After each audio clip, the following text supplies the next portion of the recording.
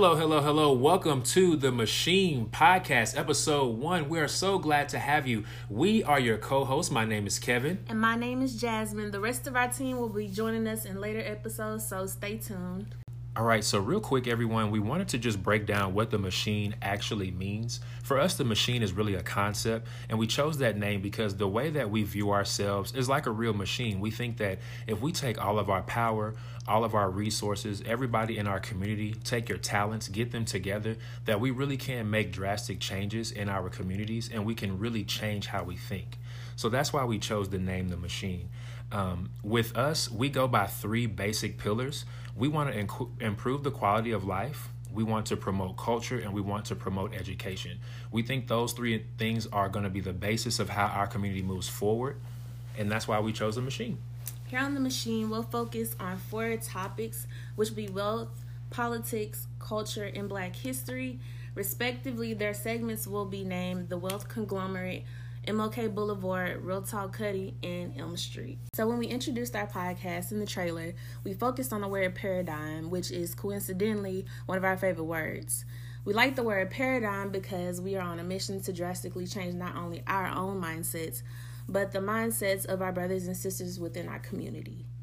We call ourselves paradigm shifters because we live in the testimony of having experienced the effects of racism, aggressive capitalism, privilege, treason, selling out, wealth gap, self-hate, and plenty other things. Living in the testimony, growing up where we grew, it is a challenge, a true challenge for us to be able to go from some of the things that we seen, some of the thoughts that we had, and some of the ways and habits of living that we grew up under, and just trying to understand, like, what does this world really have to offer? What does it really mean? And what have we been going through this for? So it has been an interesting journey for us both. Jasmine, I don't know if you want to share a little bit about just what it feels like to just take that first step. So for me, I grew up in East Waco. I've lived there my whole life. I left home when I was 18, and I haven't been back, I haven't moved back to Waco, but something that I had to learn once I left Waco was that I had to change the way that I thought about things. And I had to learn to think about what I was thinking about, because we aren't taught to,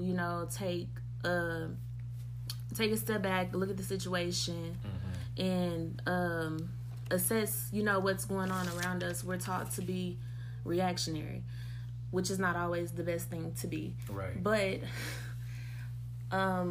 learning to, take that step back in order to take steps towards changing your mind, because it's, you have to take steps. It's not something that just happens overnight, but you learn to see life differently. And once you change your mindset, you change everything that's in your path. So it took me a very long time, probably even within the last 3 years or so, for me to get to the point to where I did change my mind about my situations.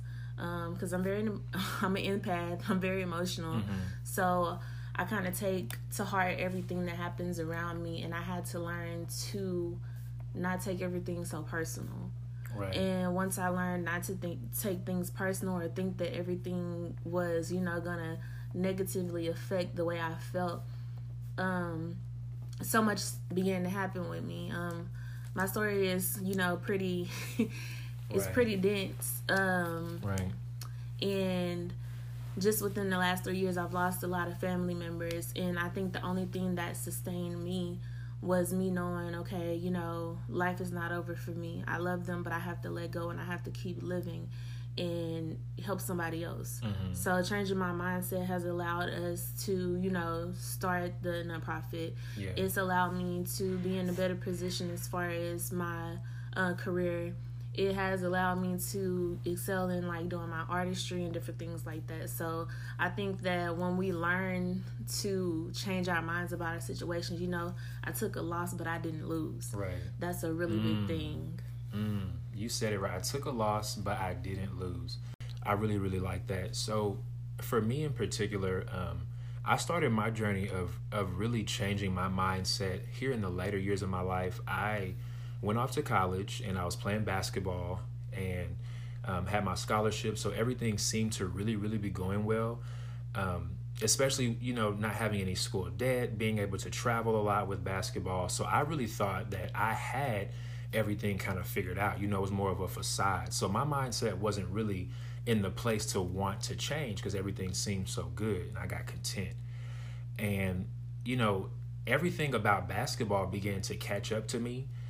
For those that don't know my story, I played basketball my whole life, but I've always been a smart kid. I've been artistic. I've been creative. I've been into a lot of things, music. So basketball wasn't just my only avenue, and I thank God for that. But for me, it was more about how can I change my mindset from just being, you know, that one guy who plays basketball, that jock. You know, there's so much of the basketball as life culture, and there's nothing wrong with it. I think that is a beautiful culture. That's the culture that God allowed me to come up into, just to know myself as a black man. But I think that I was so focused on wanting to fulfill that dream, which is really everybody else's dream for me, that I couldn't really see what I wanted for myself. So for me, I had to, you know, figure out what I wanted first. And then once I figured out what I wanted, then I had another reality check. Whoa, you know, this is actually where I come from. You know, these are the resources that I'm working with. And so I began to get a little bit sad, Jasmine. I was like, man, I'm not playing ball anymore, and I don't have that dream of making that big money. What do I do? And, you know, much like you said, for me, that was my loss. And then understanding that I could take that, the pain I felt from knowing that I wasn't going to step into that basketball life that was just such a dream for me, and going into what my purpose actually was, that was my, you know, taking a loss but not losing moment. So, and I've had such a great time up until this point trying to answer all the "how tall are you" questions. So it's been fun.